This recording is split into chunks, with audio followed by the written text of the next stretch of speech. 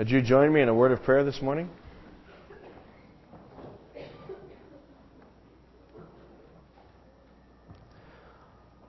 Oh God, we resonate with the words of that song. You are great. You alone are great. There is no God besides you. Hear, O Israel, the Lord our God, the Lord is one God. We praise you this morning, God, that you alone reign, that you are unelected, that you are the sovereign Lord by virtue of your holiness and your power and greatness. And Lord, in a world where we so often are cynical about our leaders, about institutions, about judges and governors and leaders, Lord, we thank you that you are the God who inspires our utmost confidence, that you are a God of pure integrity and goodness, that, as the Bible says, your throne is established on righteousness and justice, that those are the foundations of your rule over us. And so, Lord, we just rest knowing that when things in our lives seem to be spinning out of control, when the world seems to be flying apart at the seams, Lord, we know that you are reigning and that you have good purposes, and that even though we don't understand it all the time, Lord, that you will bring all things together for our good and for your glory, that in the end, injustice and evil will be forever vanquished, and that in the end, righteousness and goodness will prevail. And Lord, we know that none of us can stand righteous before you outside of Jesus. And so we thank you this morning for Jesus, through whom we can come into your presence, through whom we can say that we love you and that we are your children. And so, Lord, we love you this morning, and we pray that you would open our eyes to see Jesus, that you'd open our eyes to see your greatness. God, that you would just peel away all the junk that fills up our lives and our hearts during the week. All the things we worry about and all the things we think are important. Help us to see the glory of Jesus, that He alone is our treasure. And so, Lord, we pray as a church that we would be a church that treasures Jesus Christ, that treasures the Bible, and that truly loves one another. God, we want to pray for our missionary of the week this week in the bulletin. We pray for Dick and Regine Camp, who've been our missionaries for a long time. Dick used to be the pastor of this church, and Lord, now is with the national ministry of the national parks, Lord. And we pray that this summer, as they prepare to send out ministers to all the national parks all over the country, that the gospel would go forward in those places. God, thank you for the Christmas Eve outreach we had here, and thank you for the 1,000 or so people who came through the doors. Lord, we just pray that any seeds that were planted that day would continue to germinate and bear fruit in the hearts of people. Lord, we pray for the families in this church. God, I pray specifically this morning for marriages in our church. Lord, would you help husbands and wives to love each other? God, would you help husbands to be sacrificially devoted to their wives, to love them as Christ loved the church, to honor their wives as Christ honored the church and gave himself up for her, to make her holy. And Lord, I pray for wives that they would respect their husbands, that they would not buy into this lie that they have to be independent to be significant, Lord, but that they might enjoy and delight in the role of honoring their husbands and following their leadership. Lord, may our families, our husband and wife relationships, look like the beauty between Jesus and the church. God, I pray for couples in this church that are struggling through issues right now, that you would help them. God, that they would open up their lives to reach out to others, because, Lord, pretty much everybody here has been through struggles in their marriages. And Lord, may we just be honest about that and not try to endure difficulties alone. God, we pray for the junior high kids who are off at the winter weekend. Lord, we pray that you would speak to their hearts, that you would reach out and touch them, God. Lord, we pray for a generation of junior high and high school students who love you. Lord, protect our students from all of the allures and temptations that are put before kids today. Protect them, Lord, from drugs, from alcohol, from materialism, from sexual promiscuity. Lord, help them to see that it is so much more important to love you than to be cool. And so, God, I pray that you would speak to their hearts too. Lord, give our college students safe travels as they go back to school. Lord, be with our hurting and sick members this morning. We pray that you would raise up Jalmer Nelson to full health, that you would heal and raise up Orville Lim. Lord, that you would strengthen Peggy Carlson. And God, others that I'm not even aware of, that you know. You know every situation. I pray for everyone who's sick and discouraged, depressed this morning, that you might minister to our church. And now, Lord, as we open up the Bible, we just pray you'd speak to us again. It's so great to open the Bible, Lord. It's like Christmas morning every week. What are you going to give, Lord? What are you going to show to us through your word? And so, Lord, speak to us now. We're your people, and we want to hear from you because you're our God and we love you. We pray this in Jesus' name. Amen.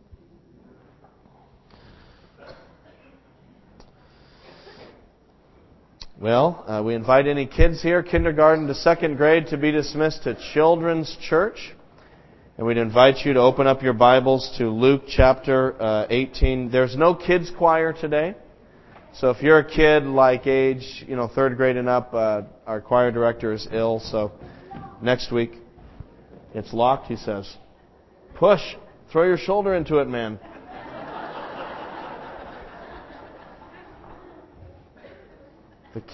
All right.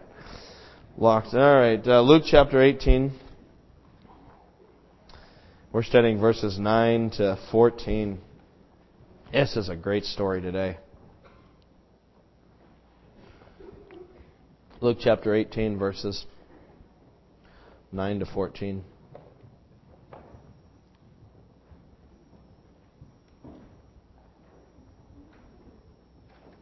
Let me just read the story. It says, "To some who were confident of their own righteousness and looked down on everyone else, Jesus told this parable. 2 men went up to the temple to pray, one a Pharisee and the other a tax collector. The Pharisee stood up and prayed about himself, 'God, I thank you that I'm not like other men, robbers, evildoers, adulterers, or even like this tax collector. I fast twice a week and give 1/10 of all I get.' But the tax collector stood at a distance.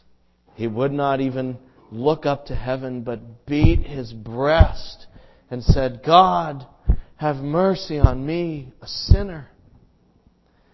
I tell you that this man, rather than the other, went home justified before God. For everyone who exalts himself will be humbled, and he who humbles himself will be exalted." Christianity can be a really overwhelming kind of thing. The church can be an overwhelming place if you're new to it. And that's important for us to remember, especially for those of us maybe who've been Christians for a long time, or maybe you've come to this church for many years, and so you know where everything is. And when you walk in this church, you feel like you're home. But it's always important to remember that that's not how everyone feels when they first either are coming into the faith, or maybe they've been away for a long time, or are coming from another faith. When you walk in for the first time, you're like, what's going on here? Why are they singing all these songs? And why are those people raising their hands when they're singing? Are they asking a question? Someone going to call on them? And why isn't the priest wearing a robe? And it's all these, what's happening? And what does it mean to be a Baptist church? And how is that different from Catholic or Presbyterian? And we say, oh, don't worry about all that. Just read the Bible. People are like, okay, I'll read the Bible, and wow, that's about 2 inches, Just read this, and then you start reading it, and it's all these faraway places and strange things. And so it's, it can be very overwhelming. And it's not that people are unintelligent. It's just a lot to sift through. And as you're sifting through it, you're trying to figure out what's important in all of this, what's central. And that's a really hard task. And so I really appreciate stories like this one that we're studying this morning, because this is one of those stories in the Bible that just kind of gets down to the root issues of Christianity. The whole Bible we believe is the Word of God. We believe all of the Bible teaches us about God. But, there's some passages in the Bible in particular. There's some stories in the Bible in particular that for some reason just make the core issues so clear and easy to understand. And this is one of those great passages that just cuts through all of the fog and gets right down to the nub of the issue. And the great issue that the Christian gospel addresses, the great issue we face is this. Here's the issue. How can we be right with God? That's the issue. How can we, as sinful human beings, people who don't keep God's laws the way we should, how can we relate to a holy, perfect Creator God? How can we, who have all of our hang-ups and our issues and our dysfunctions and our skeletons in our closet and all of our questions and doubts, how do we relate to the perfect, holy God of the universe who made us? How can that happen? If there is a God, may I suggest that that is the most important question that any human being can ask, if there is a God. I can't think of a more important issue that we have to wrestle with. That's the purpose of life kind of issue. And what I love about this passage is it gets right down to that issue and addresses it. And so here Jesus, this is why he's such a master teacher. He's dealing with like the biggest issues of the universe, and he can deal with them in a simple little story. That's what a good teacher he was. And Jesus addresses this issue, and he tells this simple little, even Jeramie can understand it, story about these two characters, the Pharisee and the tax collector. And as you probably already picked up just from reading it, the Pharisee and the tax collector represent two approaches to God. Two ways that people seek to connect with God or be right with God or know God. You notice there's these two guys, they're going to the temple to pray. So they're literally approaching God in a sense. And they come at God from very different angles. And each of these characters represent two ways that human beings approach God. In fact, I would maybe even argue that they represent the two ways that people can approach God. That in a sense, if you really boil down all the different philosophies and religions and ideas, they come from one of these two impulses that we're going to study this morning.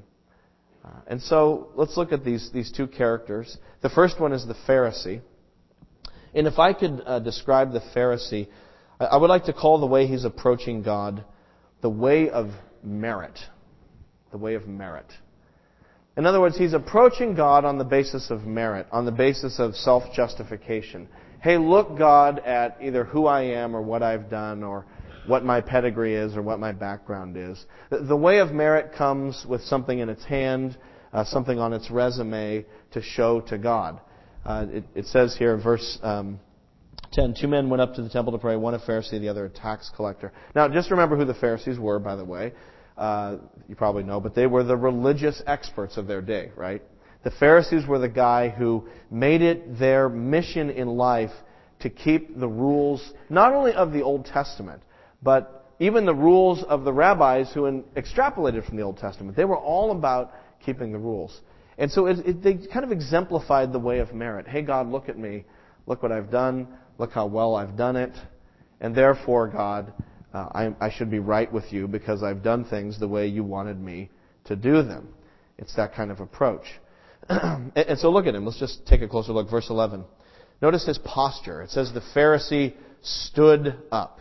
So he goes into the temple to pray, and he kind of walks out into the middle of the crowd, stands up, and this is how they prayed back then. We pray kind of like this, but the sort of standard way to pray then was you'd lift your hands and you'd look up to heaven. And so you can just see him there, the wind blowing and, his robes. And, oh God, he's standing up very boldly and confidently. And look at his prayer. He says, God, I thank you that I'm not like other men, robbers, evildoers, adulterers, or even like this tax collector. I fast twice a week and give a tenth of all I get.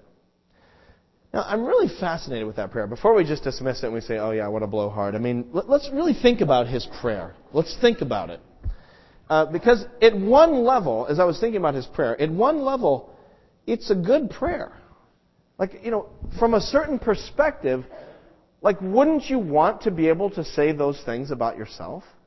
At one level, the things he's done are good.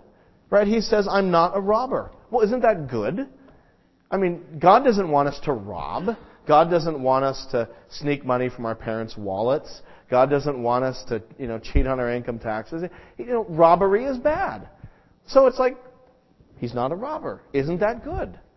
He's not an evildoer. Well, that's good. It's bad to do evil. It's evil to do evil. So, or look at this. He's not an adulterer. Isn't that good? Wouldn't you be proud if you could live your whole life and say, I've been totally faithful to my spouse, that my heart has been faithful, my eyes have not wandered, I don't have that adulterous sin on my conscience? That's a good thing. He says, I'm not that. I'm not a tax collector, which is good because the tax collectors were crooks in Jesus' day. Not only that, he says, I fast twice a week. Now, in Jesus' day, the Jews had certain fast days during the year where the whole Jewish community would come together to fast. In other words, they'd go without food and water for a day, or without food. But the Pharisees were so religious, they fasted not just on the prescribed fast days, they would fast twice a week. Typically Mondays and Thursdays. They'd get together and they would fast. They would not eat those days, and they would spend that time in focused devotion to God. Isn't that good? Or he says, look, I give a tenth of all I get. I mean, the Pharisees were so religious. Not only did they give a tenth of their income to the work of God and to the poor, but if they bought something, they would tithe that. So if they bought spices, they would give the tenth of the spices. They'd figure it out. Okay, I'll give this piece. And they would give that to the poor. I mean, can you say, I give a tenth of everything I get to God? I mean, that's pretty amazing, really, for someone to be that generous with their finances that they would want to love God and care for the poor so much, they'd give a tenth. So, at one level, like you look at his prayer, and he's not saying anything wrong. He's not saying that he does evil. He's showing that he's doing the right things. But if you look at it at another level, you see that it's all wrong, right? If you read between the lines and look at his attitude and his heart. Because God doesn't just look at our actions. He looks at the motivations behind our actions. God sees right through me. He has X-ray vision. I can't hide anything from Him. I could hide tons of stuff from you.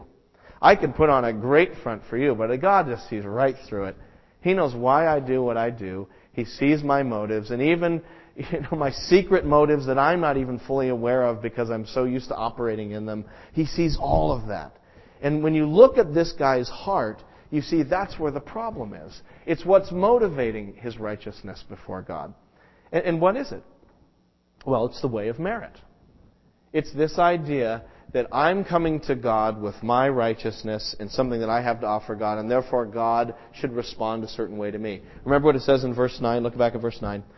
To some who were confident of their own righteousness. That's the way of merit. My confidence is in me and in what I am or do or whatever. That's the way of merit. And that's where the problem lies. Look at his prayer. He says, God, I thank you. So it starts off like a thanksgiving prayer. Like, oh, he's going to pray a prayer of thanksgiving. And what do you usually do in a prayer of thanksgiving? You thank God for what God has done. God, thank you for giving me my family, or thank you for giving me health, or whatever you're thanking God for. So he starts off, God, I thank you, and then he just launches into a list of what he has done. So it's like a thank you prayer about himself under the guise of a thank you prayer about God. There's the spirit of the way of merit. And not only does it make us confident and self-righteous before God, it also makes us condescending toward others. Like, look at those people. And I believe that the way of merit is the default mode of all human beings. It's the way we all approach God, religion, spirituality, morality, whatever it is. We don't have to try. It's just like instinctive. This is where if you just let people go, we go right to the way of merit. It's like we have bad alignment in our car. You take the hands off the steering wheel, right in the ditch. The way of merit. It's just how we operate. And the Pharisees did not invent this. The Pharisees are simply the most blatant examples of it in the time of Christ. But it's in our hearts. It's in our hearts today. People today still are self-righteous about religion. If you're religious and you start getting into religious things, it's so tempting to start, wow, look at me. I'm in church again. Yeah, and I could have slept in, and while some of the people I know are sleeping it off today, I'm awake. I'm alert. I'm in church. Look at me. It's pretty amazing. I give to the church regularly. I give my time to the church. I pray and read my Bible on a very regular basis. I have what we call in, evangelical speak, a regular quiet time, which means I regularly go into a quiet place and read and pray. And which is good, right? All that's good. The problem is I'm not good. And so I take good things that I should be doing and I start doing them. And after a week of reading my Bible consistently, I'm like, check me out, right? It's so tempting. And this is especially true. Some of you here are coming into this church or coming into Christianity because you're trying to escape the dark side. Some of you have been in the dark side. I mean, you've been in it. You know addiction, you know substance abuse, you know gambling and wasting money, and you know promiscuity, and you know swearing and vulgarity, and you've been in that whole cesspool that it's so easy to get into, and you're climbing out of it. And you're here because you're climbing out of it, which is good. But I'll tell you, be careful. It's not going to take very long of you being here before you're like, well, all my old party friends, they don't get it. No, I pulled it together. What's wrong with them? It's just so easy. It comes instinctively to us. And there is nothing more disgusting and gross than a self-righteous, smug Christian. Ugh. I gag myself out when I become so it's like, Jeramie, were you really that smug? When I catch myself being like that. It's so easy to do. It's so repulsive. But it's not just a problem for people who are Christians or who go to church. As I said, this is the human condition. And even if you're not into organized religion, the way of merit is still operant within your soul, because that's what we all do. It's natural to us. It's kind of in vogue today not to be into organized religion. You talk to people about this. They're like, I'm not really religious. I'm not really into organized religion. But what do they say? But I'm spiritual. Right? I'm very spiritual, even though I'm not into organized religion. And it's like, okay. But it's almost like said with a self-righteousness. Like, some of those, unenlightened, benighted people, they're into religion. But I've transcended that. I'm spiritual. And maybe someday you won't need religion. You'll be spiritual too. And it's just the way of merit again. It's this, the chameleon's just changed his color, that's all. But it's still the chameleon. It's still the way of merit. You can be self-righteous about meditation. You can be self-righteous about crystals. You can be self-righteous about your New Age beliefs and look down on others. You can even follow the way of merit if you don't even believe in God, or you're an agnostic, or you're secular. Because even people who are secular and have no faith whatsoever have a moral code. Granted, they develop it themselves and they kind of, hobble it together on their own, cobble it together. But, even atheists have a moral code. And when I talk to them and argue with them, they get very indignant and self-righteous about things. Right? And they adopt some other morality. Maybe their morality is environmentalism. And is caring for the environment good? Of course it's good. You can even make some arguments for it from the Scripture that we're stewards of God's creation. But you can turn it into a self-righteous religion even if you don't believe in God. It's like I drive a hybrid. And I only use recycled products. And I only eat organic food. And I would never shop at Walmart or other big stores. It's like you can get like that. And there's people who are, there are some very, very preachy vegetarians. Right? And some very fundamentalistic, holistic method people.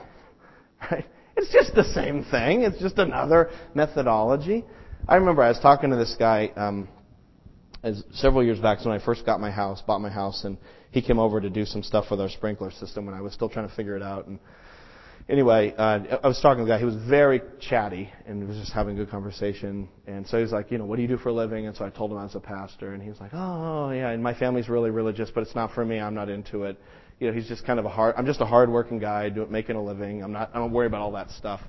But then after a while, he kind of got on this tangent where he just started a rant, really, about how disgusted he is that all the other contractors and landscapers and tradesmen cut corners. And how everybody does that, and how he doesn't. And it just bothers him that everybody uses materials that they shouldn't use or doesn't do things to code. And he just started preaching. It was a self-righteous rant about his work ethic. It's just the way of merit again. It's just the way of merit all over. It's another manifestation. So you don't even have to believe in God to have this kind of bent towards self-justification, or as it says in verse 9, to some who are confident of their own righteousness and look down on everybody else. It's what we do as human beings. It doesn't matter what your religion or background, or if you're Islamic or Christian or New Age or nothing. It's in us. And if you peel it away and you keep getting down to the root of it, I think there's something at the base of it all. I think at the root of it, is self-deification, if I could put it that way. It's self-salvation. It's what that snake said to Eve so long ago. If you eat this fruit, you can be like God, knowing good and evil. And what I think the snake was saying to Eve was, by knowing good and evil, I think that what that means is discerning or choosing, determining for yourself what is right and what is wrong. You can set up your own system and therefore validate yourself by virtue of whatever your own beliefs and morality are. And so the question I think we have to ask ourselves is, in what ways are we like this Pharisee? What are the things that you look to and I look to feel confident before God, or in our spirituality, or in our morality, if you don't even believe in God? What are the things that you instinctively look to and say, look at that, look at me, look at this? We all have those things. And what does Jesus say about the way of merit? He says at the end of verse 14, everyone who exalts himself will be humbled. Because the heart is wrong. Even if some of the outward actions here and there are okay, the heart is wrong. Because the heart comes to God boasting and self-righteous and not trusting God to be the Savior. It's I'm the Savior because look at what I've done. But there is another way. There's another approach to God.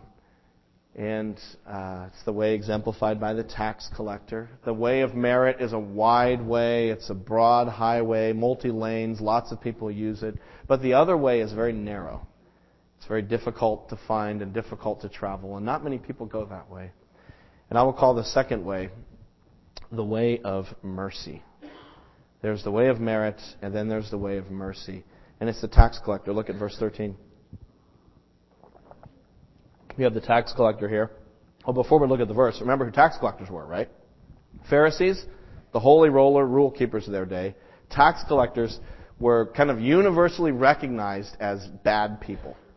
They were cheats. They stole money. They abused the economic system to their advantage. The Jews considered them traitors, siding with the Romans. In fact, there was a phrase, we've seen it in Luke, tax collectors and sinners.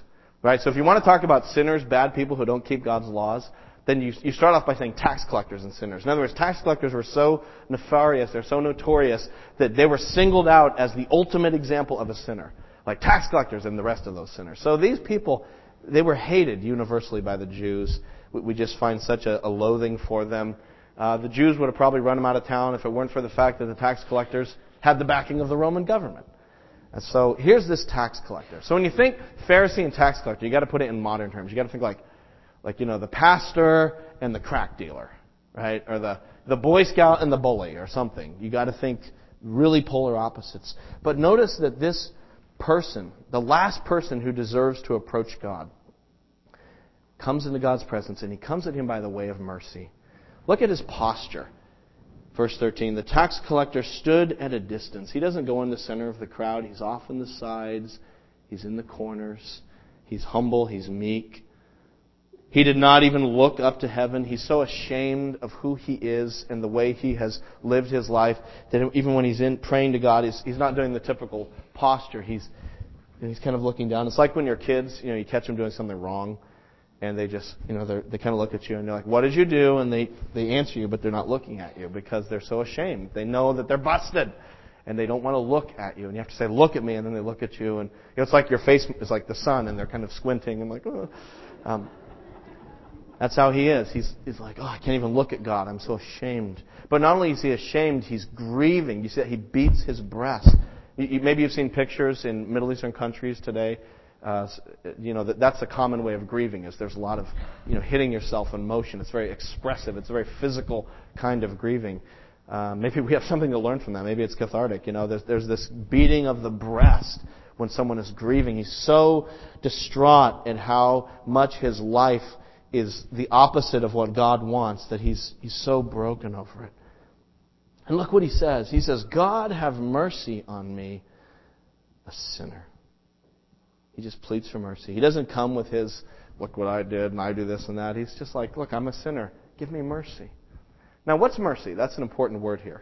You know what mercy is, but we just need to kind of put it out on the table. What is mercy? Mercy is when I show kindness to somebody who doesn't deserve the kindness and in fact deserves the opposite of kindness. Mercy is when you take somebody who deserves punishment or scorn or rejection, and instead you give them forgiveness or praise or acceptance. And it's like, wow, I can't believe you did that. You're merciful. It's like if I get pulled over and the cop says, well, you were speeding, and I'm like, yep, I'm totally busted. I was speeding, but would you have mercy on me? Right? I'm not saying, oh, well, officer, I'm generally a good driver, and look, my car is clean and my inspection sticker's up to date, trying to plead the way of merit. I just come to him and say, you got me. I'm busted. Would you have mercy on me? I totally don't deserve it. I deserve for you to write up a ticket and jack up my insurance rates, but instead I'm pleading for mercy. Hypothetically, that's what I would do.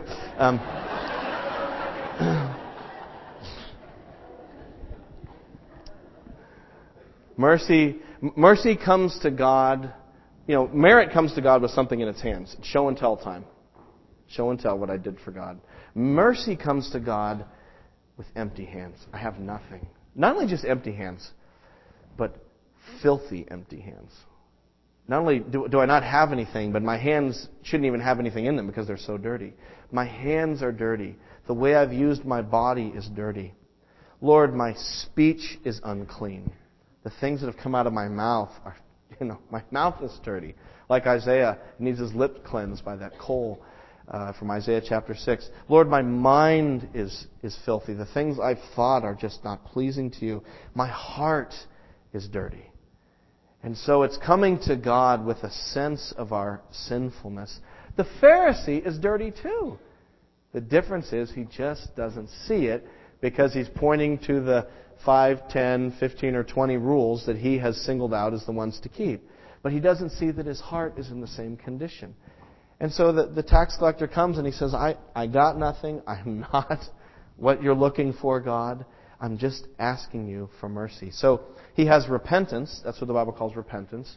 He's turning away from sin. He's agreeing with God about sin. The other thing he has is faith. He just comes to God in simple repentance and faith. Because he's looking to God. It's not like he just says, I'm a sinner, and then he goes and lays in a hole.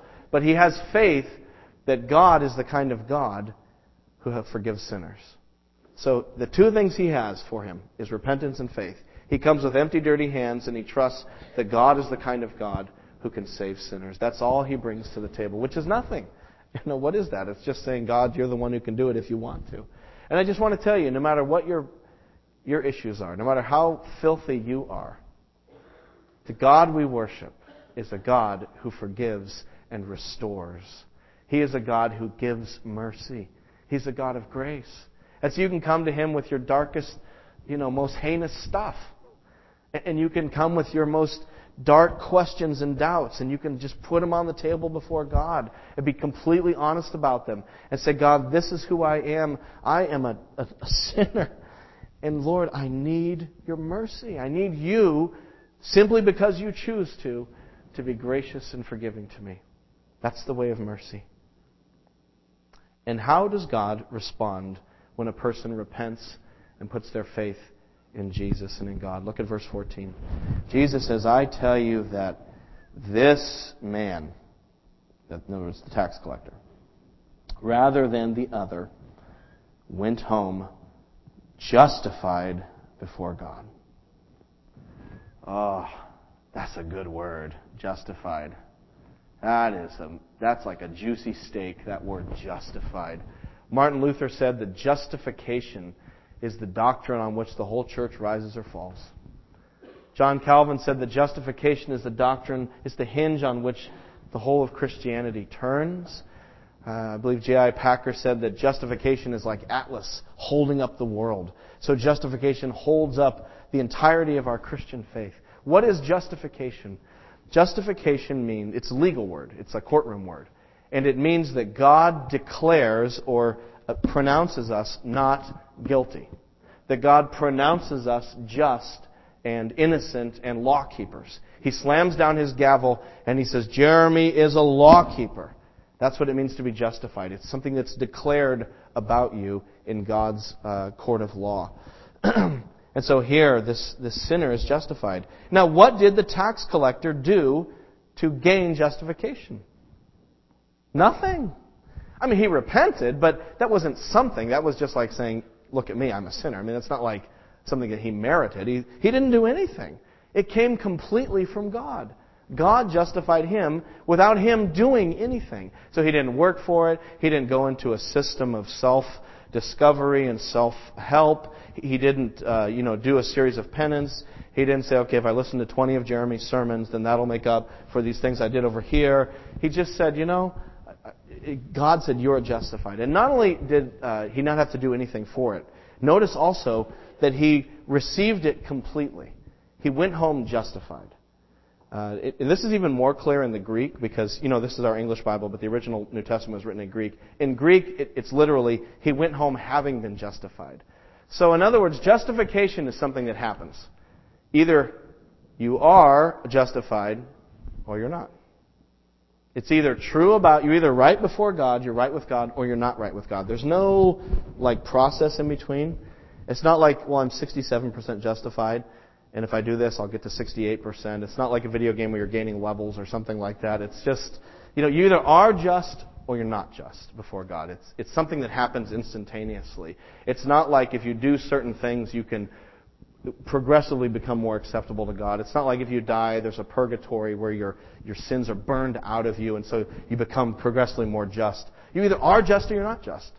And it's either declared about you or it isn't. You're either saved or you're not saved. And that's just biblical, very common biblical language. Which then raises a question. How is it that this tax collector could be declared just? If he didn't do anything, and now he's just, how did that take place? How could God look at this filthy guy and say, innocent, not guilty, you're just?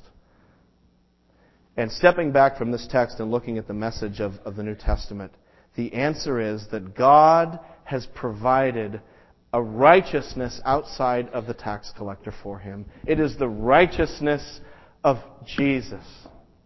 That Jesus not only forgives our sins, but Jesus' righteousness is credited to me. So when God looks at sinful Jeramie, what he sees Jesus covering Jeramie.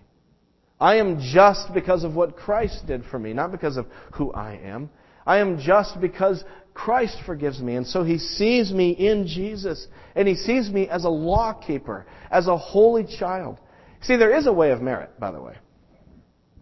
There's one guy who actually followed the way of merit. His name was Jesus. He kept all the rules. He lived the life that none of us could live. And so it is the merit of Jesus that is reckoned to my account. And it is my sin that is reckoned to Christ on the cross. And so I am just before God. I can stand before you and say, I'm a saint. You can call me Saint Jeramie. Because that's what the Bible calls me. Christians in the Bible are called saints. Saints are not some higher level of being. They're just Christians. And the word saint just means holy one. That's how Christians are referred to in the Bible. They're all called saints. I'm a saint. I'm a holy one. Why? Because of Jesus, not because of me. And so what is your righteousness before God? Are you taking the way of merit or are you taking the way of mercy?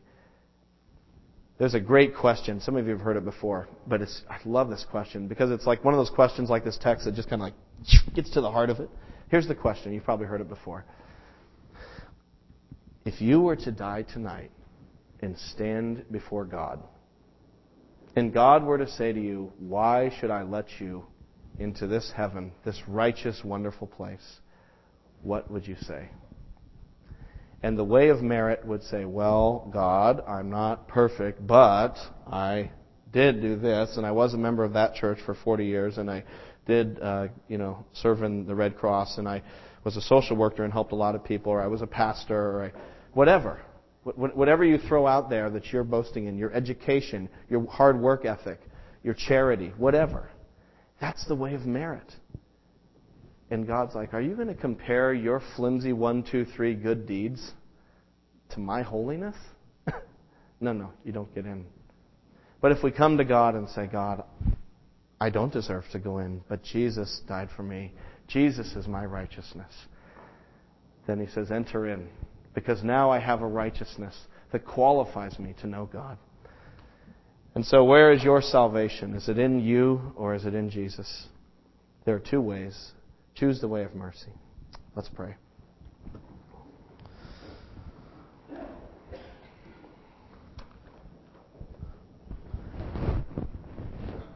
Lord Jesus Christ, we acknowledge that you are the one who successfully obeyed God, and our hope is in you. Our joy is in you, and we thank you that you save us, you forgive us, that we're just in you, and that being just in you and that love for you propels us to obey you. Not out of a sense of trying to prove anything, but out of a sense of joy and love and rejoicing. God, I pray for anyone here, for all of us here, that we would examine our hearts.